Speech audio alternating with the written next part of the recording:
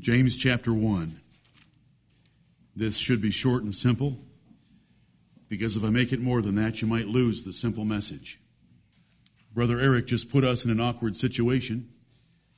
I had made reference a few minutes before he picked that last song that we don't want to be hearers of the word, readers of the word, or singers of the word.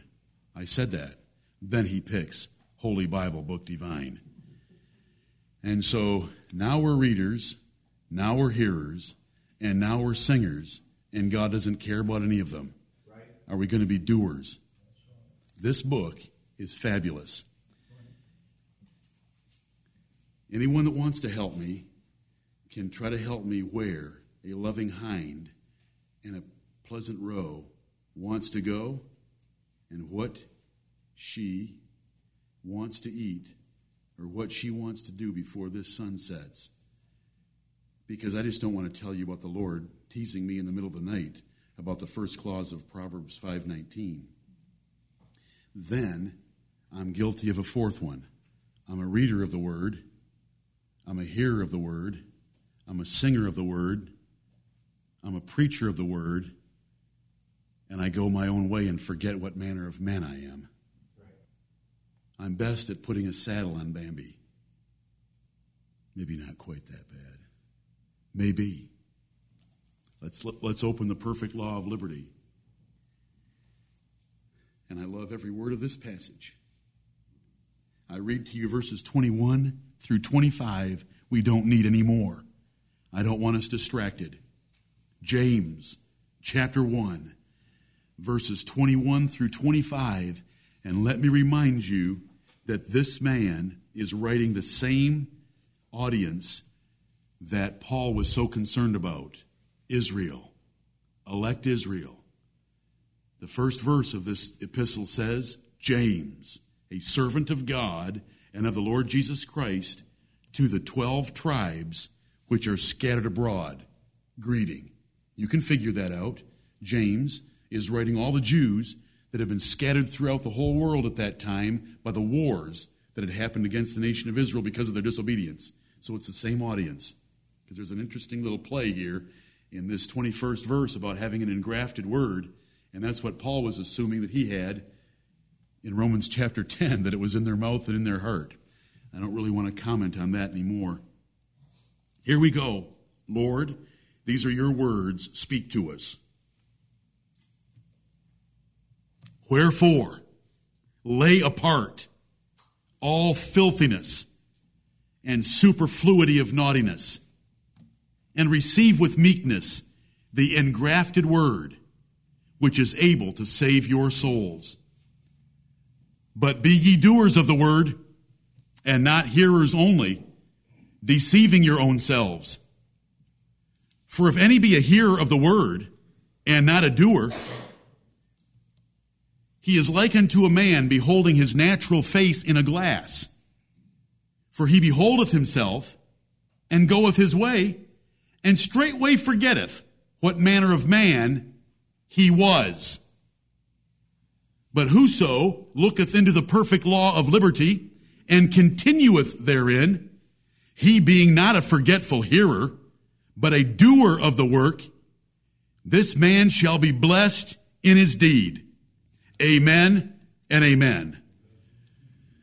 Wherefore, when we come to James chapter 1 and verse 21, let's remind ourselves that the apostle is not writing the unsaved or the perishing or those that are lost. He's not. He calls them brethren throughout the epistle, like the second verse, my brethren. He speaks to them in the last two verses of this epistle and says, brethren, if any of you do err from the truth. What does that mean that they have in relationship to the truth right now? They're walking in the truth. And one convert him. He calls them beloved brethren. In verse 19, wherefore, my beloved brethren, these are the children of God. These are God's elect. And so when it says that there's a salvation that they can have from the Word of God, It is certainly not talking about election, justification, regeneration, or glorification.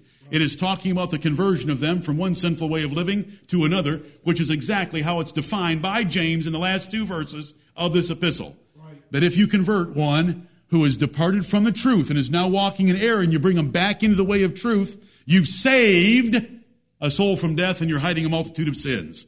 We just need that so that we don't get confused with the word saved in the last part of verse 21. Wherefore, he's drawing a temporary conclusion from the fact that we have been born again in verse 18.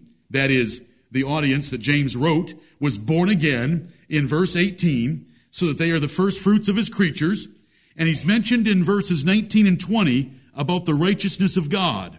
My beloved brethren, let every man be swift to hear, slow to speak. So he's emphasized hearing, swift to hear, slow to speak, slow to wrath, for the wrath of man worketh not the righteousness of God.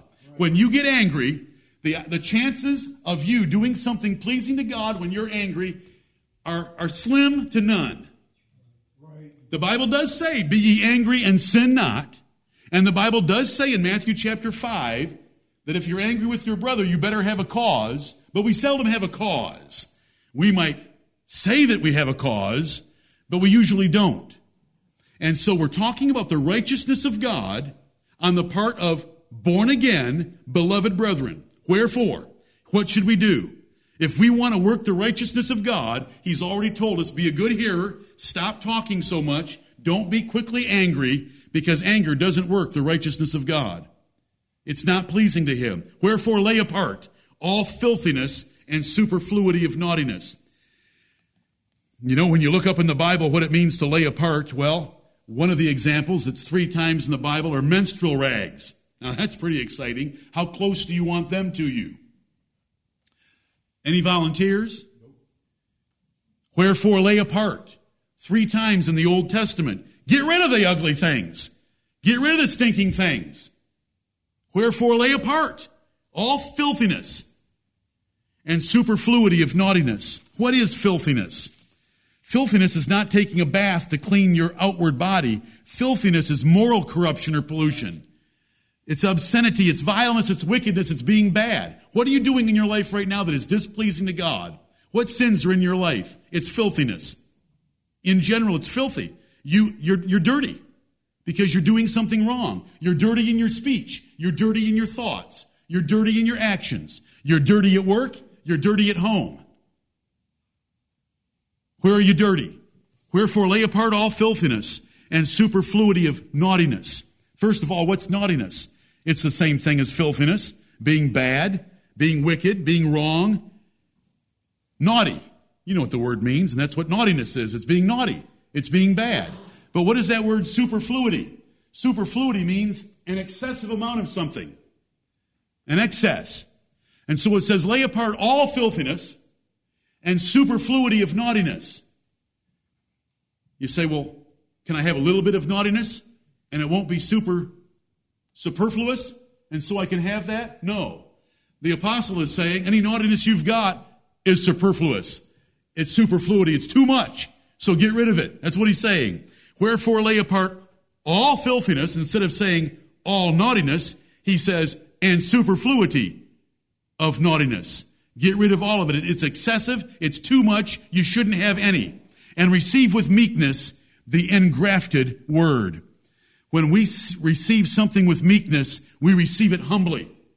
We let it tell us we're wrong. And we say, okay, I'm wrong. We don't get defensive.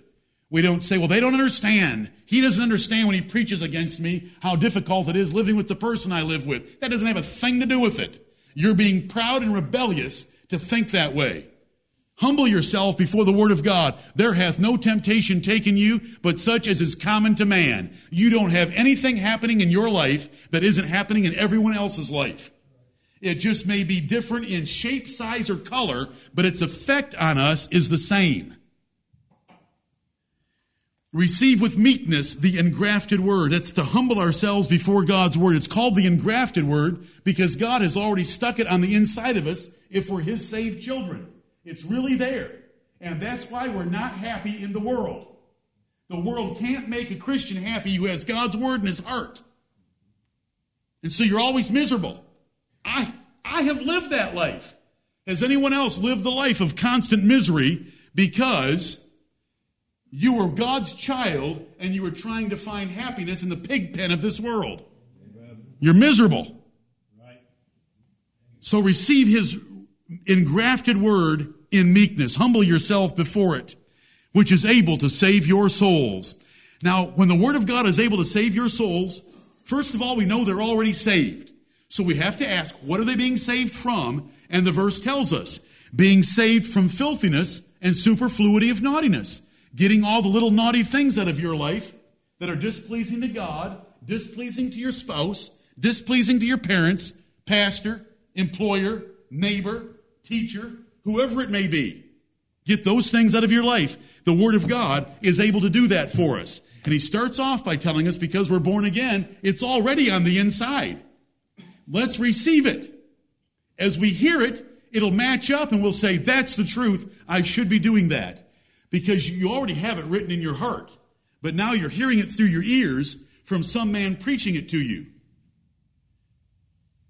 That's verse 21 in short. Verse 22, but, it said, receive with meekness the engrafted word. How can you receive the Bible? And that's what we're talking about. We're not talking about the living word of God. We're talking about the written word of God. And you're supposed to receive it.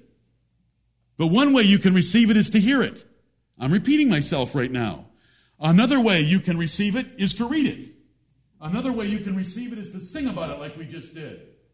We have really heaped some responsibility on ourselves this day. And I can preach it. So you can be guilty of three ways in which you've received the Bible.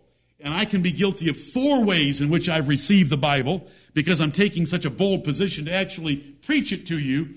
But here's what counts. But be ye doers of the word, right, and not hearers only, or singers only, or preachers only, or readers only, deceiving your own selves. If you come to church like this service and want to worship God and want to please him, and the Bible's preached and you read it, and it's been read to you, you've heard it, and you think that's good enough, you are wrong. You have deceived yourself. When you deceive yourself, that means you tell yourself a lie and you believe the lie. I like describing it that way because it really makes it look ugly, doesn't it? I lie to myself and I believe the lie. That is deception. I believe something to be true that is not true. And what is that in this verse, James 1:22? I have heard the Bible preached, and that is going to do me good. I have been at a young couples retreat, and I have heard lots of things that I know were right about how a husband and a wife ought to relate to each other, and that's good.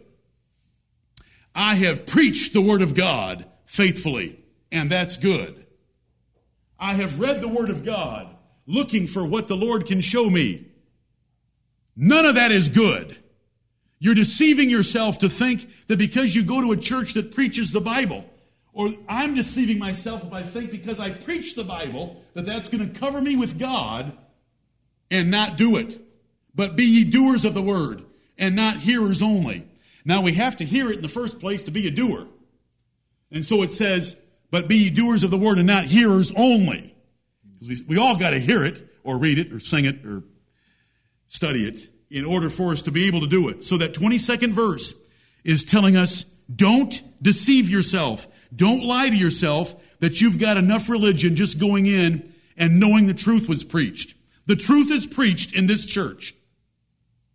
We take great pains for the truth in this church. But there's no residual value for the fact that the truth is preached here. Right. And when you read the Bible, the Word of God, you're reading the Word of truth. But there's no benefit or residual value because you get up every morning and whip through a chapter before you go to work. What counts is you being a doer of it. And it doesn't matter that we sing it. Holy Bible, book divine. About it being a precious treasure, thou art mine. What matters is, are we going to do it? That's the 22nd verse. You can understand that, can't you? I'm deceiving myself. I think I'm okay with God because I went to church and I know that the Bible's preached there. I went to a couples retreat, and I heard so much stuff from the Bible about marriage, and it brought back my cousin, and it brought back my neighbor, and the person I work with, and it was telling me all these things, and I know it was true. So what? What are we going to do with it? Verse 23, for if any be a hearer of the word, that's you and me, except I got a bigger problem. I'm a preacher of it.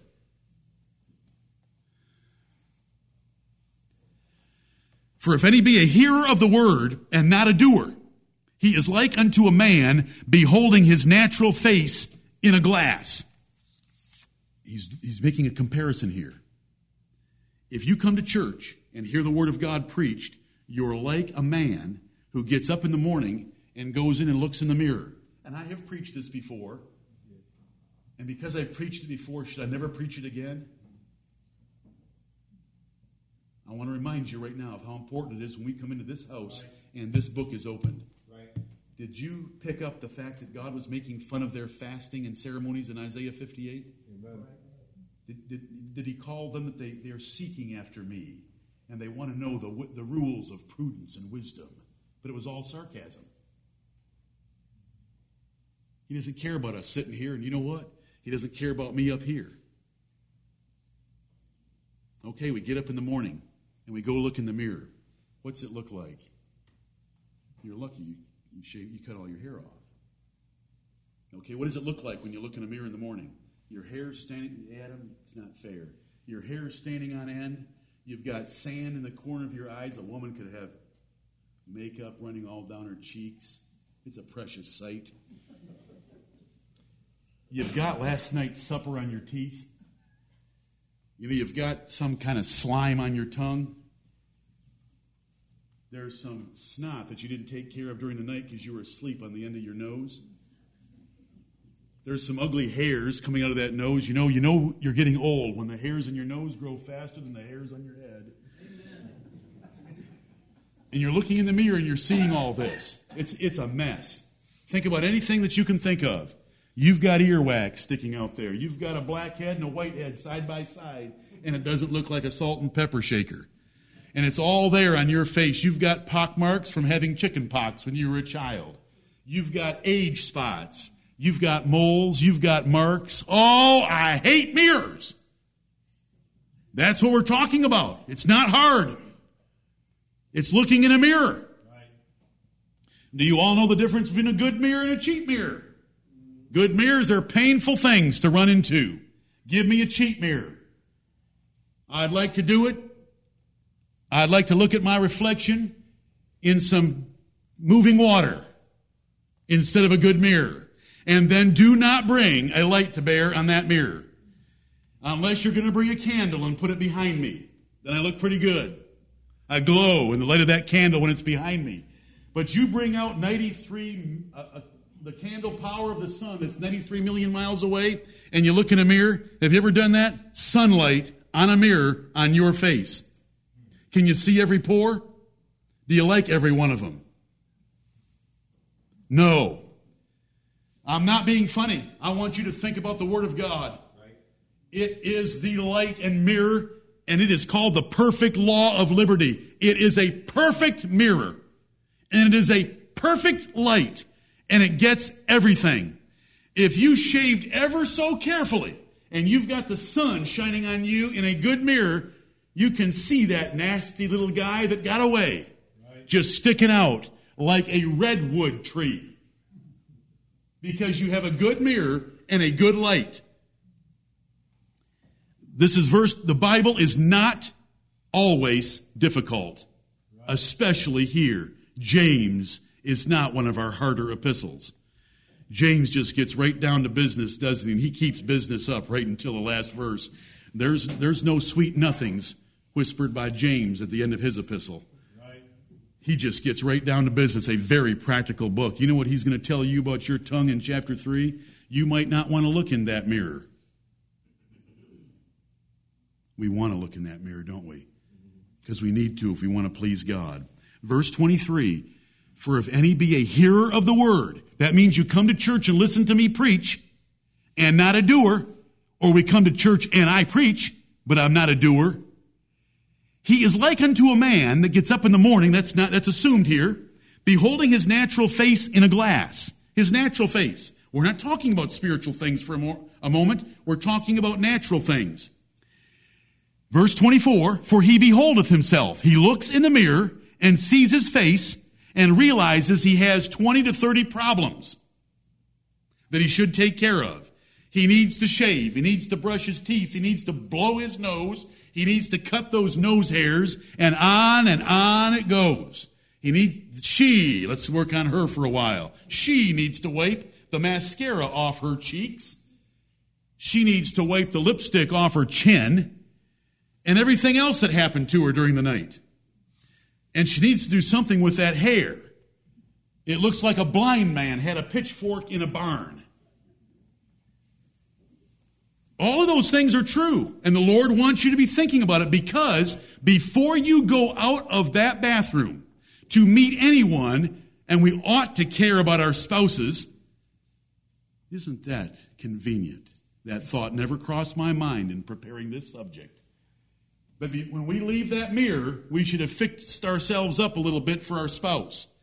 But I usually like to refer to it as going out to go to work. Do you know what kind of customer response that Adam Green would have if he opened his mouth and last night's lasagna was on his front teeth?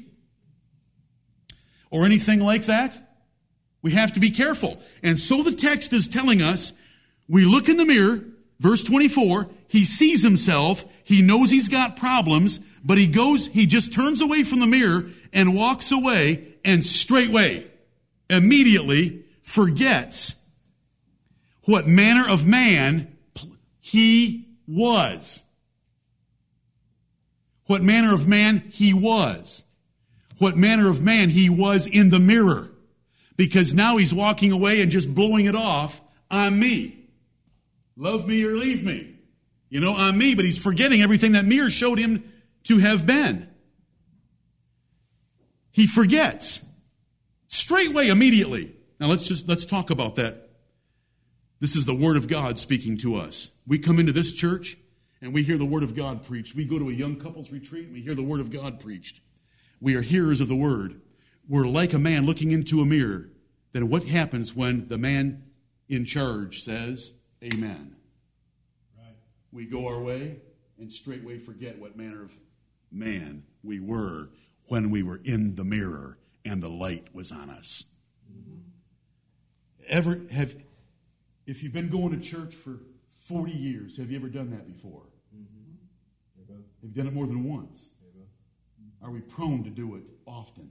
Right. We get up from an amen. We start a conversation that's pretty spiritually minded. The next one's a little bit less. The next one's a little bit less. We're here for 22 minutes and 30 seconds. We walk out the door, get in our car, and an hour later, if we were to be asked what was the subject of the sermon, some would have to hesitate and reel through their brain and resurrect it. The subject of the sermon, let alone the details that showed up in your mirror. Do we do that? We do it. That's what this passage is about. You know what? We don't do it with our natural faces. If you're going to go to work or you're going to go to an interview, guess what? You scrub that thing. And you take care of everything. And you're pulling off all the sand off your eyelashes. And you're combing your eyebrows. And you're doing everything you can to look appropriate. You're blowing your nose, scrubbing your face, scrubbing your teeth, combing your hair, making sure you've got every one just right. But what about this? Verse 25, but whoso looketh into the perfect law of liberty. This is the perfect law of liberty. Right. It's our Bibles. It's the word that's been engrafted into your hearts and that I'm preaching it to you. And while you're hearing it preached, there is a connection made in your heart that maybe very quietly, maybe loudly, says, that is truth, and I'm living wrong, and I should change. It is saying, I've got a booger showing.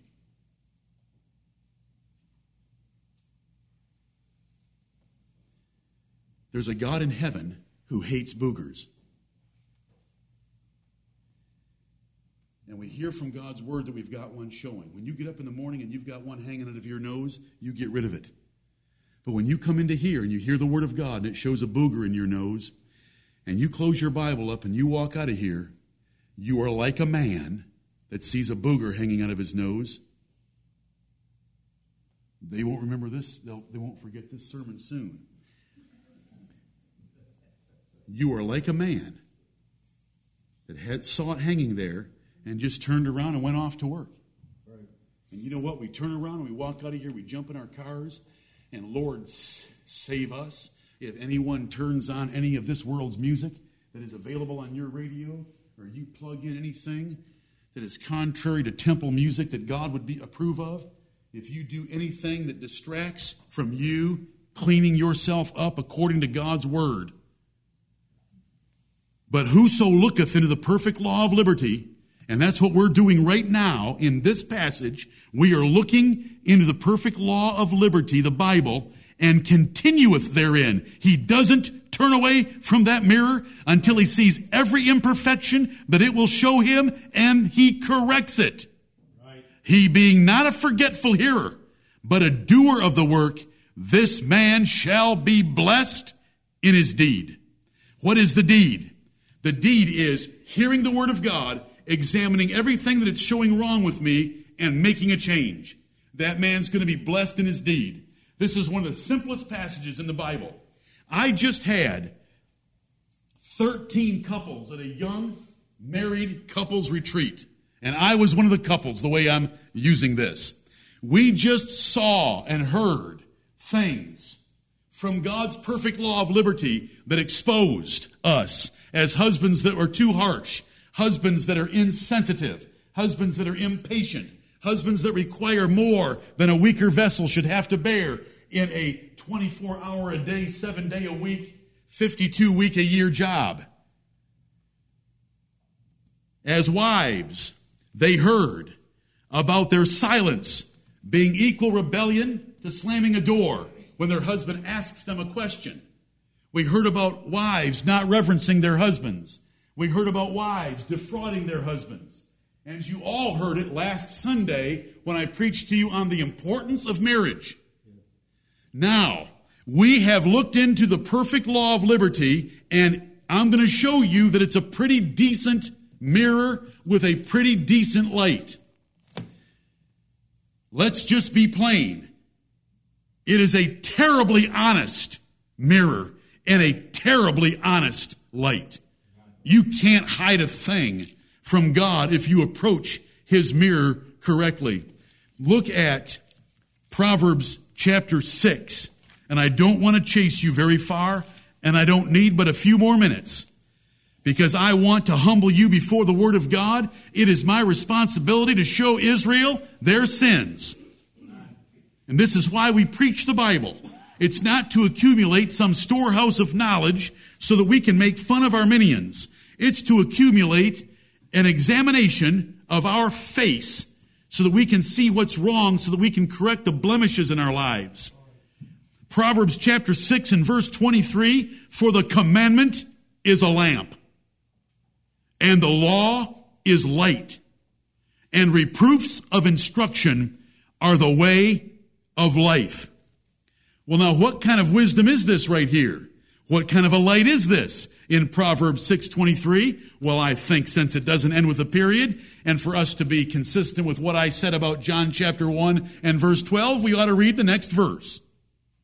To keep thee from the evil woman, from the flattery of the tongue of a strange woman. Lust not after her beauty in thine heart, neither let her take thee with her eyelids, for by means of a whorish woman, and it goes on. So, we have a commandment here. We've opened the perfect law of liberty, and those men who fantasize about any other woman than the one they're married to have just had a booger shown. And that's being kind compared to what God thinks of fantasizing about a woman you're not married to. Right. It says in the 25th verse, lust not after her beauty in thine heart. So if you are thinking in your heart about another beautiful woman and desiring her, you've just been shown up to have a major flaw in the mirror of God's word. It says, neither let her take thee with her eyelids. If you ever look at her and exchange any pleasantries or personal exchanges of affection, you have gone beyond the Word of God and you have something ugly on your face. The Word of God and the light of His Word has shown you up. Stop it. Correct it. Get away from her. Don't talk to her. Don't look at her. Get rid of your computer. Stop surfing the internet. Get rid of pornography on your internet. If you're a woman, stop reading romance novels. Stop reading about pretend men that don't exist anywhere but in the foolish, benighted imagination of wicked, lustful women. You say, you're so mean about romance novels. Not yet. I love to get a woman who thinks that she's righteous because she can read romance novels, but she wants to pick on her husband for looking at pornography. There isn't one whit of difference unless we were to make the romance novels worse. A man looks at pornography because he's turned on by sight, and so he wants to see a perfect female body. A woman reads a romance novel because she's turned on by sweet nothings whispered in her ear and flowers and chocolates arriving at the appropriate time. And no man's ever going to do that for you, especially people who read romance novels. And so it's the same. She has created an illusion. And that illusion makes her unhappy with the husband she's got because he only brings her flowers once a decade. And so she's in trouble. She's unhappy. She's lusting after something that doesn't exist. He's a flawless man. And so her husband wants to look at a flawless body. They both are sins. Right. And the Word of God condemns them both. I just can't let you women escape by sitting there in your self-righteous ivory towers thinking that men's fascinations with perfect female bodies is so terrible when you've got your own fascination. You want to read about these junk characters that demented women have written about. They're illusions. They don't exist anywhere. Just like the silicone stuffed sluts that make up the models in pornography magazines don't exist anywhere that you're ever going to meet. They wouldn't give you the time of day. They're illusions by plastic surgery, trick photography, and drugs to get the women to do the things they do in the pictures. And the man in the romance novel is an illusion. He doesn't exist anywhere except in a crazy woman's mind. That isn't really my topic. It's just that when I look at my favorite verse to match up with James chapter 1, it's Proverbs 6:23. And I don't know how to read the Bible except to look at the verses around it. And so when I read Romans 6:23, the commandment is a lamp and the law is light, and reproofs of instruction are the way of life. I have just reproved this congregation with some instruction from God's word, and it's shining a light upon any man that tries to do something in the dark, or any woman that tries to do something in the dark, whether she has a reading lamp on or not, I don't care. It's still in the dark. And the commandment is a lamp because it's talking about sexual fantasies and sexual sins in the context, even though that wasn't my subject. But we've looked into the perfect law of liberty. What do you want me to do? Are you offended because I dealt with sex? One of the most troublesome subject areas that anyone has to deal with? Should we go to James chapter 3 where I can get you and your tongue? Where do you want me to go? Or do you want me to go to Proverbs chapter 11 where I'm going to get you and your money? Because you don't part with it easily enough. Where do you want me to go? Well, it's the perfect law of liberty, and my purpose is not to preach the entire counsel of God on this Sunday afternoon about everything in the Bible. My point right now is for us to be scared every time we open its pages, and that we will look very carefully because we're scared to go away from that mirror and have somebody see a booger hanging out of our nose. We are scared to read the Word of God and to close it up and say, I'm going home now. And we go out and get in our cars and walk away from this place and have not made the changes that we should. Right. We are just like that man. And that's what James chapter 1 is trying to teach us. And you young couples, and this older couple, and a middle-aged, a couple in the middle.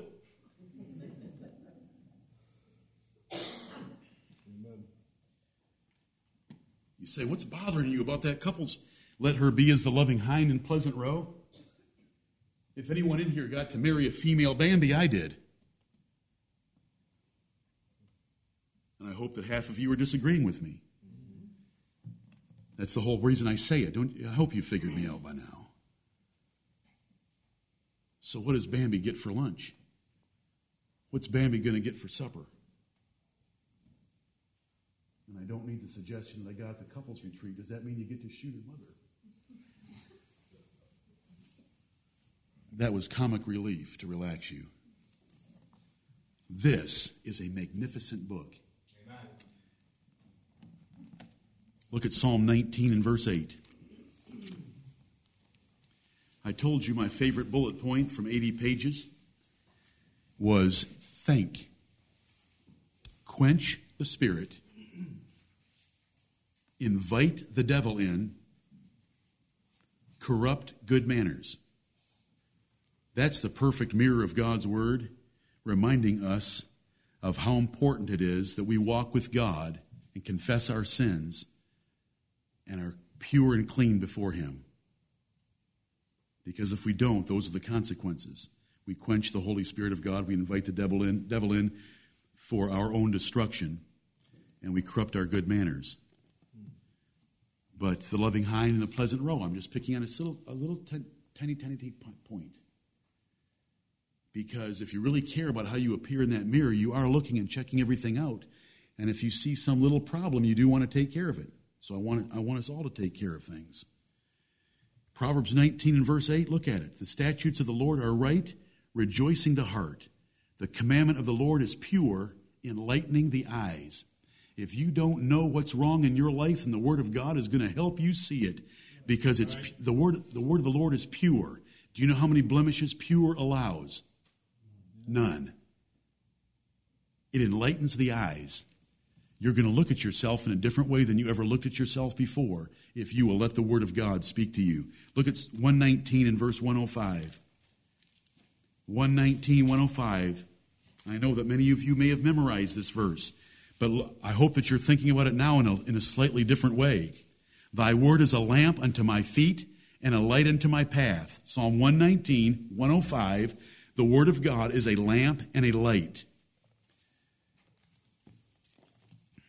In 2 Peter chapter 2 and 19, 2 Peter 2:19,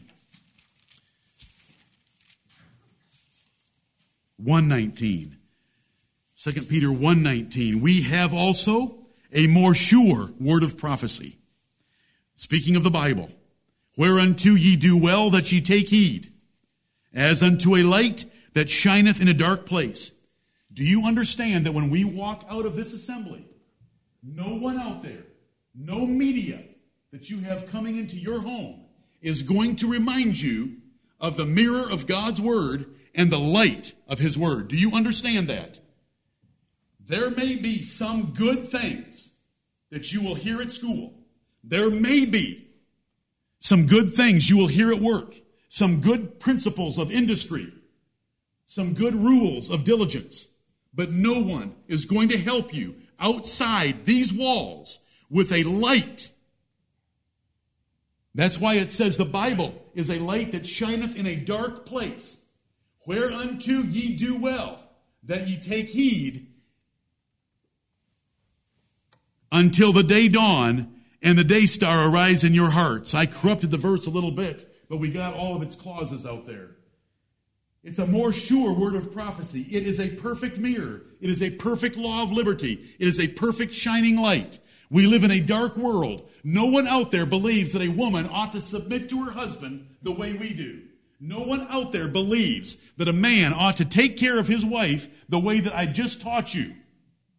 No one out there is so strict to grab romance novels for women and jam them into the same paragraph and discussion as pornography. And if there's exceptions, that's why they're called exceptions. The general rule is what I'm telling you is true. It's dark. So when we have our time together and we look into that mirror and we're not going to get it in the same way again for another week or maybe till Wednesday night when you're here, and I do hope you read it and hear it and listen to sermons, we're going to be in darkness. Everyone we talk to is going to think we're extreme, that we can modify our attention to detail a little bit. You know, does it really matter that you don't have musical instruments? You know, all the things that we could raise. Does it really matter whether you celebrate Christmas or not? Well, all these are blemishes on our face. The Word of God tells us it's very important. Right. They tell us it doesn't really matter. Listen, you two, you're still married after 35 years. Should I retire? I've been married for 35 years. She's shaking her head no. She doesn't want to retire. She's wondering where Bambi's going to be fed this afternoon. James chapter 1. I don't want us to waste a single time that we ever have together and turn away from the perfect mirror of God's Word and the perfect light of His Word and deceive ourselves and walk out and say, I've done a good thing today. I was in the house of the Lord and I heard the Word of God preached. I read the Word of God. I sang the Word of God. And I get to add, I preach the Word of God. It doesn't mean anything to the Lord. Did you see Him mocking Israel in Isaiah 58? Let's go home and lift the burdens from those that are where the burdens are too heavy. Let's relieve the afflicted. Those that are our flesh, let's show extra kindness to them. Then the Lord will be our rearward. He'll go before us. And when we cry unto Him, He'll say, here I am. He'll cause us to walk upon the high places of the earth. The children that come out of you can be the repairers of breaches. Who wants to think high enough to accomplish something great for the Lord? His Word is perfect. Anything in our lives that doesn't match up to perfection is because we don't continue in His Word long enough. And when it says to continue there, it just means that you look at every aspect of every sin that the Bible points out and you get rid of it completely. Then you can get up and go in boldness. The righteous are as bold as a lion. They don't go through life fearfully because they've met with God through His Word. And the bright spotlight shone on them. They shed those things out of their lives and they go forward. Whoso looketh into the perfect law of liberty and continueth therein, he being not a forgetful hearer, but a doer of the work, this man shall be blessed in his deed. What is the deed? Inspecting yourself, examining yourself by the light of God's Word, and making the changes to bring your life into agreement with God's Word. What will God do? Everything laid out in Isaiah 58. Great will be your reward. God have mercy on your wicked souls if you walk out of here and ignore His perfect law of liberty, a perfect mirror and a perfect light that shows up all of our faults. May the Lord bless the preaching of His Word for the righteousness of your lives and His blessing upon you.